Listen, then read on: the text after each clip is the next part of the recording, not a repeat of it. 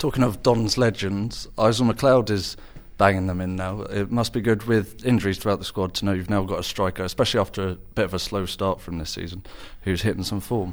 Yeah, he is, yeah. It's a few months too late because it was now at the back of the season, but he's obviously everyone knows the quality that Isaac brings. He's a great lad as well. Me and Isaac get on quite well with it internally, and he's someone that I respect as a person.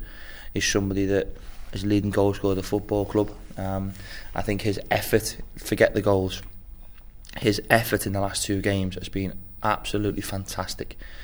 His work rate, his desire, his ability to make defenders make mistakes. There's no coincidence, you score goals when you work hard, and his work ethic's been probably one of the best I've seen since he's had the shirt on for us.